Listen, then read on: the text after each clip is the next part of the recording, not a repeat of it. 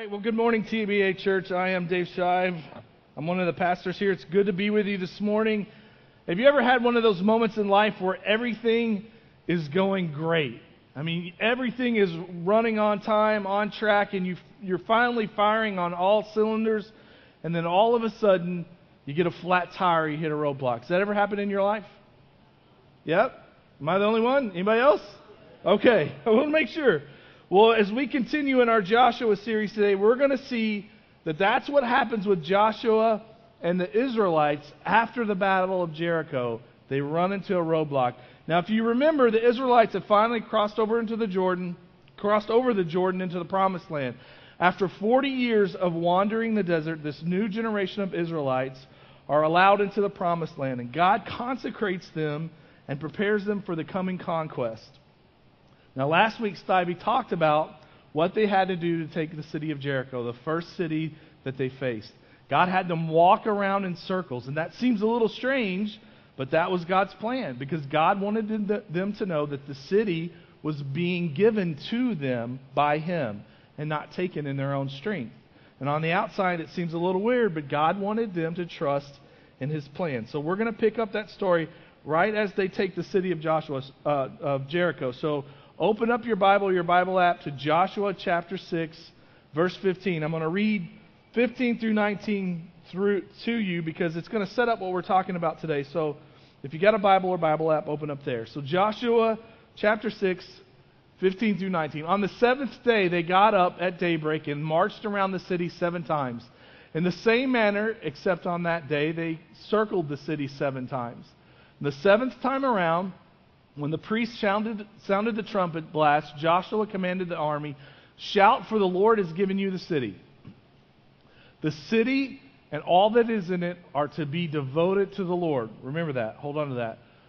"Only Rahab the prostitute and all who are with her in the house shall be spared, because she hid the spies we sent. But keep away from the devoted things, so that you will not bring destruction on the camp of Israel, taking any of them. Otherwise, you will make the camp of Israel liable to destruction and bring trouble on it. All the silver and gold and the articles of bronze and iron are sacred to the Lord and must go into His treasury." So hold on to that, because that's going to be important to the rest of the story that we're going to talk about. So now I want you to move up to chapter 7. And we're going to read all of chapter 7. But instead of listening to me read it, which would be really boring, I'm gonna play it from the Bible Experience. If you've never heard about the Bible Experience, it's a great way for you to listen to the Bible while you're driving in your car or you're exercising, walking around the block. It's the Bible word for word, but it's done in a very dramatic fashion, and it's pretty cool. It's just a different way to be in God's Word.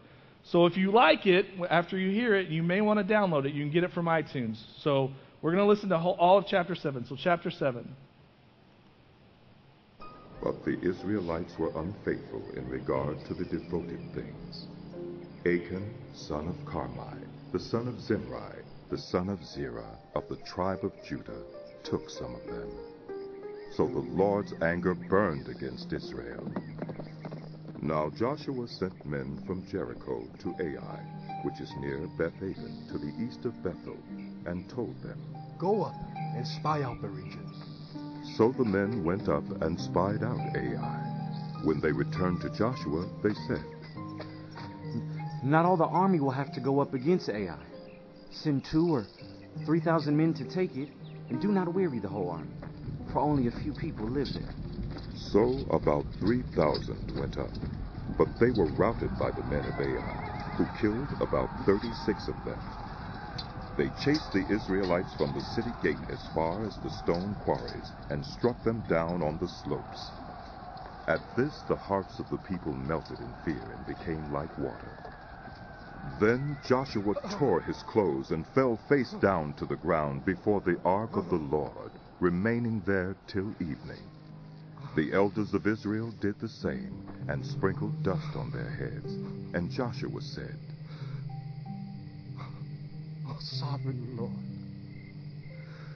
why did you ever bring this people across the Jordan to deliver us into the hands of the Amorites to destroy us? If only we had been content to stay on the other side of the Jordan. Pardon your servant, Lord. What can I say now that Israel has been routed by its enemies? The Canaanites and the other people of the country will hear about this, and they will surround us and wipe out our name from the earth. What then will you do for your own great name? The Lord said to Joshua, Stand up. What are you doing down on your face? Israel has sinned. They have violated my covenant which I commanded them to keep. They have taken some of the devoted things. They have stolen, they have lied. They have put them with their own possessions. That is why the Israelites cannot stand against their enemies. They turn their backs and run because they have been made liable to destruction. I will not be with you anymore unless you destroy whatever among you is devoted to destruction. Go, consecrate the people. Tell them, consecrate yourselves in preparation for tomorrow. For this is what the Lord, the God of Israel, says. There are devoted things among you, Israel. You cannot stand against your enemies until you remove them. In the morning, present yourselves tribe by tribe. The tribe that the Lord chooses shall come forward clan by clan. The clan the Lord chooses shall come forward family by family. And the family the Lord chooses shall come forward man by man. Whoever is caught with the devoted things shall be destroyed by fire, along with all that belongs to him. He has violated the covenant of the Lord and has done an outrageous thing in Israel. Early the next morning, Joshua had Israel come forward by tribes, and Judah was chosen.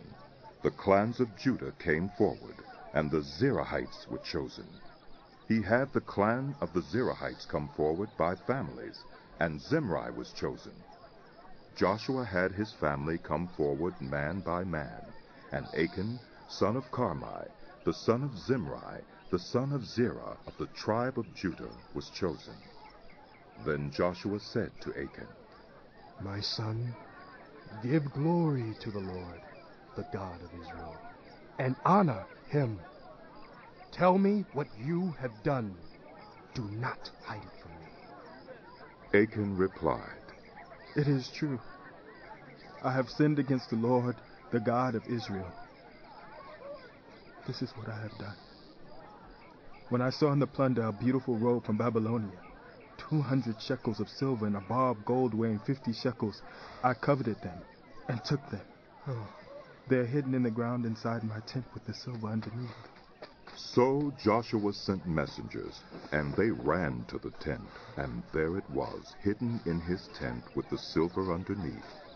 They took the things from the tent, brought them to Joshua and all the Israelites, and spread them out before the Lord. Then Joshua, together with all Israel, took Achan, son of Zerah, the silver, the robe, the gold bar, his sons and daughters, his cattle, donkeys, and sheep, his tent, and all that he had, to the valley of Achor. Joshua said, Why have you brought this trouble on us? The Lord will bring trouble on you today. Then all Israel stoned him, and after they had stoned the rest, they burned them. Over Achan they heaped up a large pile of rocks, which remains to this day. Then the Lord turned from his fierce anger. Therefore that place has been called the Valley of Achor. All right, so there's a lot in this story, and I want to go through it with you and just pull out a couple of important points. So I want us to go back to verse 21. And this is Achan talking. Achan said, When I saw the plunder, a beautiful robe from Babylonia, 200 shekels of silver, a bar of gold weighing 50 shekels, I coveted them and I took them. They are hidden in the ground inside my tent with the silver underneath. See, here was the choice that faced Achan when he saw these goods. He could have taken them to Joshua, which would bring honor and glory to God and promote the well-being of God's people, or he could keep them for himself, which would bring him personal happiness and fulfillment. But by keeping the goods for himself, Achan was putting his personal happiness above the glory of God and the welfare of God's people. Now, he might not have said it that way. More likely, he probably said to himself, well, what harm is there in me taking just a few things? I mean, after all, there's still going to be plenty left for the Lord. And that's the first point that I want us to get out of this. Any deviation from God's commands, whether it's big or small, is sin. Any deviation from God's commands, big or small, is sin. See, we look at Achan, and some of us might think, well, what's the big deal? I mean, it's not like he murdered anybody. He just took a few things. Well, God doesn't see a distinction between a little sin and a big sin. Disobedience, any disobedience, no matter how small, leads to death. Just ask Ananias and Sapphira, who lied and were struck down dead because they lied. Anything outside of God's prescribed plan is sin, and it separates us from God. God has never and never will take rebellion lightly. See, God made His will about the devoted things of the city as plain as possible. They were to be consecrated to the Lord and put into His treasury. There were plenty of other cities to be conquered and plenty of other spoils for His people to claim as their own. But Jericho, because it was the first city, belonged to God in a very special way. It was the gateway into the whole land, and God wanted the Israelites to know without a doubt it was He who was delivering it to them. The method of victory was designed to show the truth of His grace.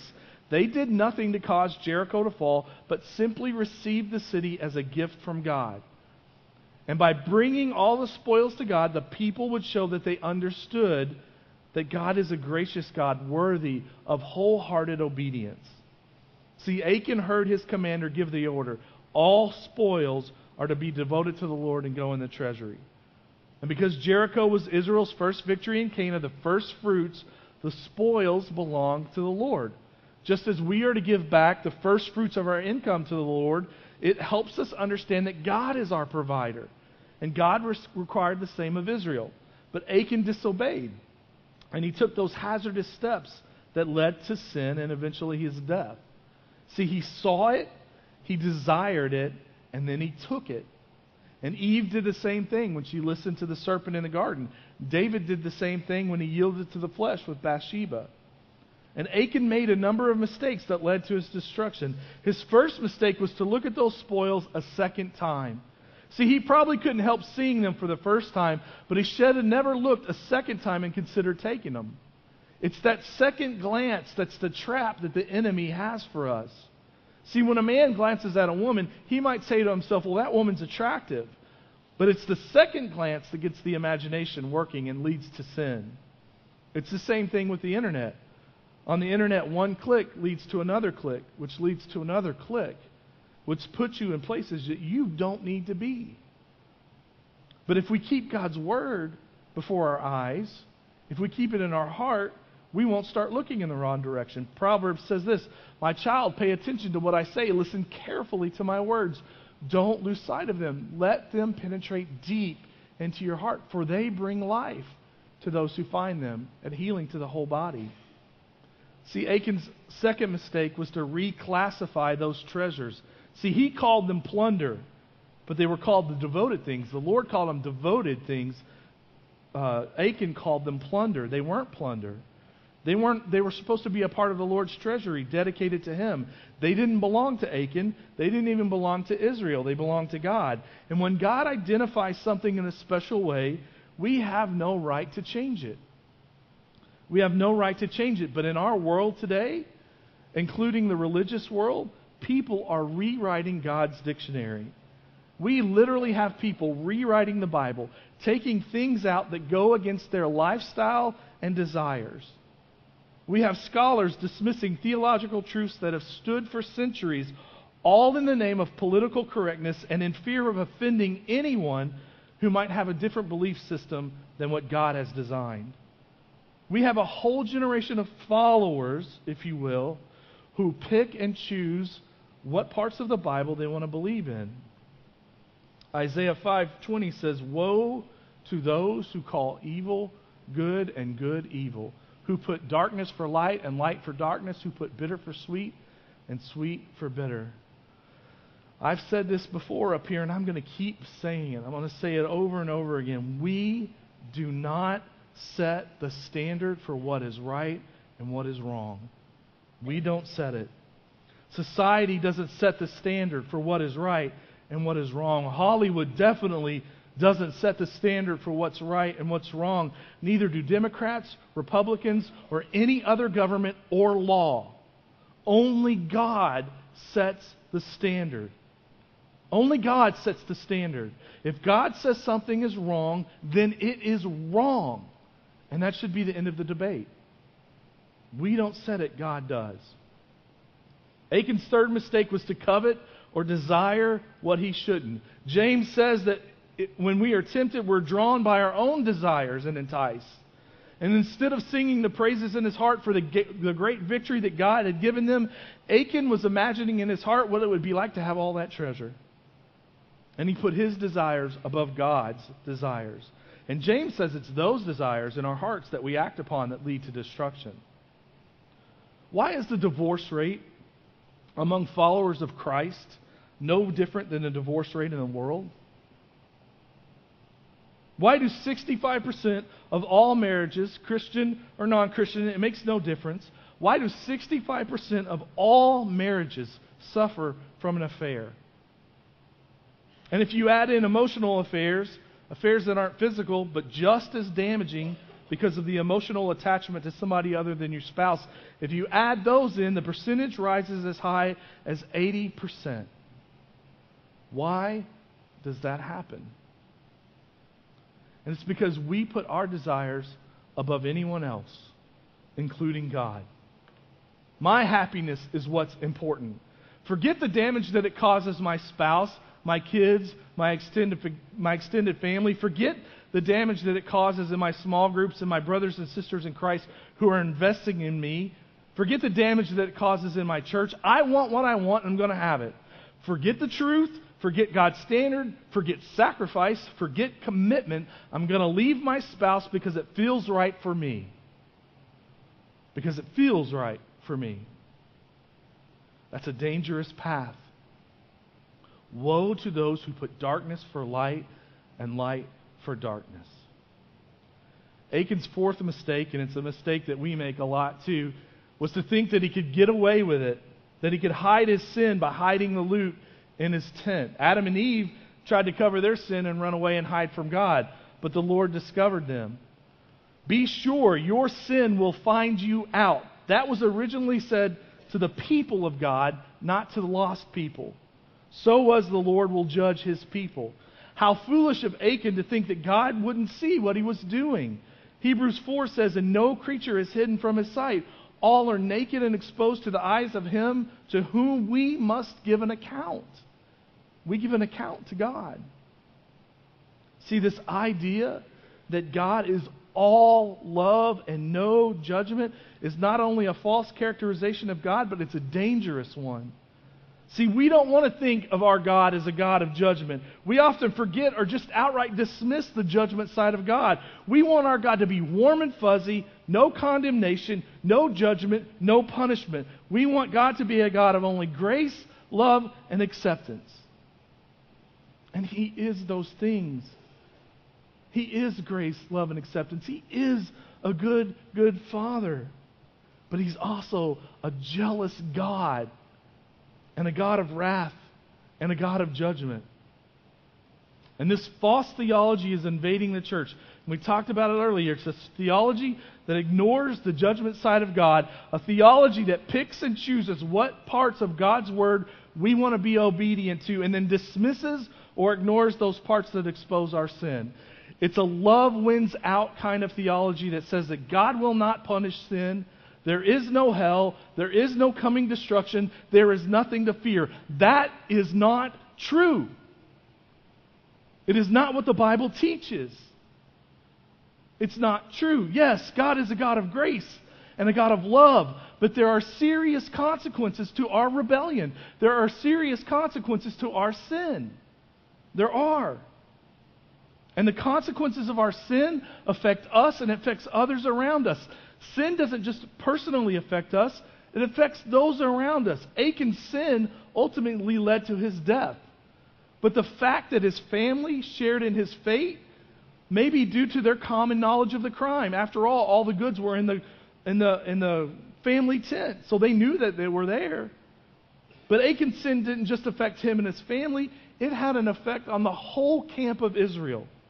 See, God made it really clear that Israel had sinned, not just Achan alone. Go back to verse 11. Israel has sinned. They have violated my covenant, which I commanded them to keep. They have taken some of the devoted things. They have stolen. They have lied. They have put them with their own possessions.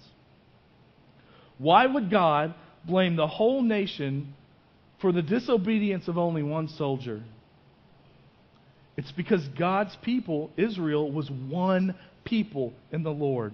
Not just an assorted collection of tribes, clans, families, and individuals. See, God dwelt in the midst of their camp, and this made the Jews God's special people.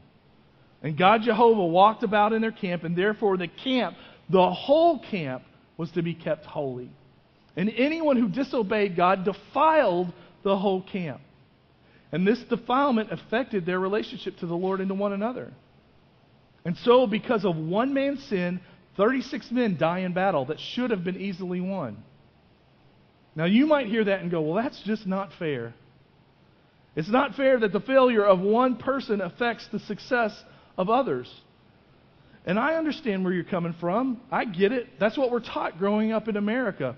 Independence and self-reliance.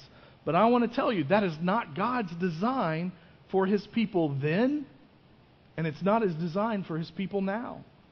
See, remember, the Jews were God's special people. Set apart means they were supposed to be different from the world so that they could show the world who He is. And the same holds true for His church today. God's people today are one body in Christ, meaning we belong to each other. We need each other, and we affect each other. Any weakness or an infection in one part of the body contributes to weakness and infection in other parts. So it's the same with the body of Christ. If one part suffers, every part suffers with it. If one part's honored, every part rejoices with it. And one sinner destroys much good. Achan was guilty of having an individualistic mindset, which is one of the major beliefs of our age. Namely, that personal happiness and fulfillment should override every other consideration. And this individualistic theology has devastating ramifications for our society in general, but even more damaging when it comes to the church. I mean, after all, we, the people of God, His church, are in a situation not unlike the one Israel was in. See, God made it clear, made His will known clearly to them regarding the spoils of Jericho. And He's made His will clearly known to us on a wide array of matters. But when we take an individualistic approach to those things, meaning I'm going to choose my own happiness, I'm going to choose the standard I want to live by, I'm going to choose what I want to be obedient to, I will set my own moral compass. When we do that, the whole body of Christ suffers. Because just as God prized the Israelites and wanted to work through them, so He prizes the church today and wants to do great things through us. After all, He purchased the church with the blood of His Son, Jesus Christ. That's how serious He is about it. And that sacrifice, which costs more than we can ever measure, is cheapened. Listen to me, it is cheapened when we continually sin against Him and when we refuse to submit to His standard of truth. And that unrepentant sin, it will hinder the work that He wants His church to accomplish. Now, you might not believe that, but I'm telling you that we as pastors, we see it day in and day out. We see the destructive nature of sin and how it tears families apart. And it breaks my heart how it hurts the testimony of this church, how it hurts the faith of other people. how it keeps this body of Christ, TBA, from unity. Sin in our church family is a very serious, serious thing, and God does not take it lightly. So as we close, I want to ask you this question. Are you trading the spoils of today for the inheritance of eternity? See, Achan disobeyed God just to possess some wealth that he couldn't even enjoy. If he had just waited a day or two, if he had just waited a day or two, he could have gathered all the spoils that he wanted from victory. Matthew 6 says, seek God's kingdom first and His righteousness, and all of these things will be added to you. Are you seeking God's righteousness above your own wants and desires?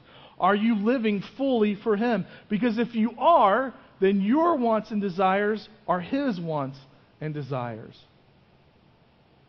Maybe you're like Achan and you've got sin in your life and you're wondering, what do I do with this?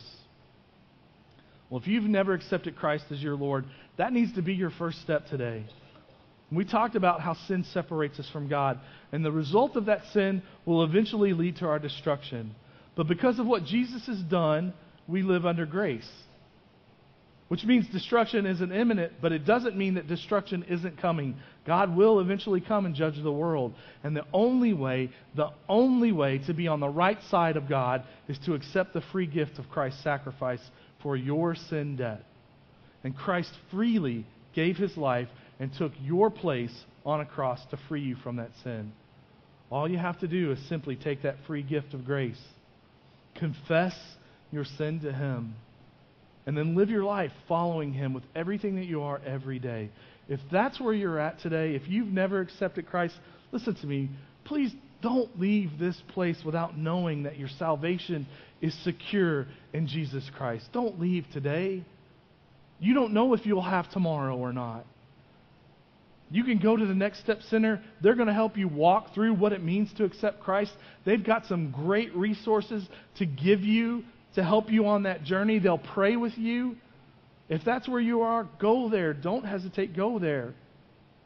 For those of us who have already accepted Christ, listen, we've got a responsibility to live fully for Him. Because of what He sacrificed, we live fully for Him. That doesn't mean we live perfect.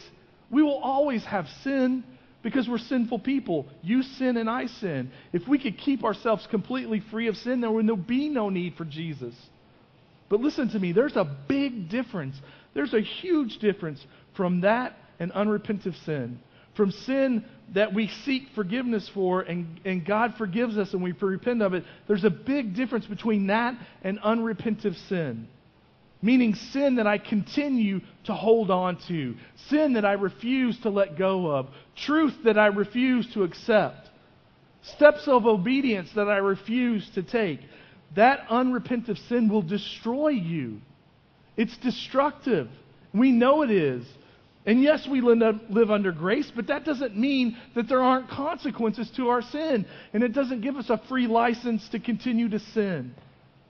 If that's where you are, you're burdened with this sin that keeps coming up over and over again, I'm going to tell you the way to get rid of that is to confess it. You have to confess it. Yes, you got to confess it to God, but part of God's plan is for the body of Christ is that we hold each other accountable. That's what one body means. And so James says, confess your sins to one another. Why? So that you can be healed. Not physically healed, spiritually healed. So confession to one another is part of that. So maybe you need to get a brother or sister in Christ and you need to come up and pray at the stage with them. And you need to confess, man, this is what's going on in my life and I need you to hold me accountable. Maybe you need to go to Next Steps and have them pray for you. Wherever you are, I want you to know this. Man, God loves you. He is a good, good Father. He loves you. And He is willing to receive you. There is no distance that you can walk away from Him. There is no sin so great that He can't forgive it. There's nothing you can do to make Him not love you. He loves you. And He's willing to receive you. So as the band plays, respond as you're led. Let's pray. Father, I thank You for Your word today in the story of Achan. And Lord, I know that it's often difficult for us to understand Even the smallest of things, the smallest of disobedience can keep us from you, Lord. But that's your standard. That's what you've called us to, God. God, you're not a part-time God. You're a full-time God, and you want our whole heart. So, God, my prayer today is that we would wholeheartedly follow after you. God, if there's anything in our life that is between us and you, that we would confess it and give it up, Lord, so that we can be fully devoted to you. It's in your name we pray. Amen.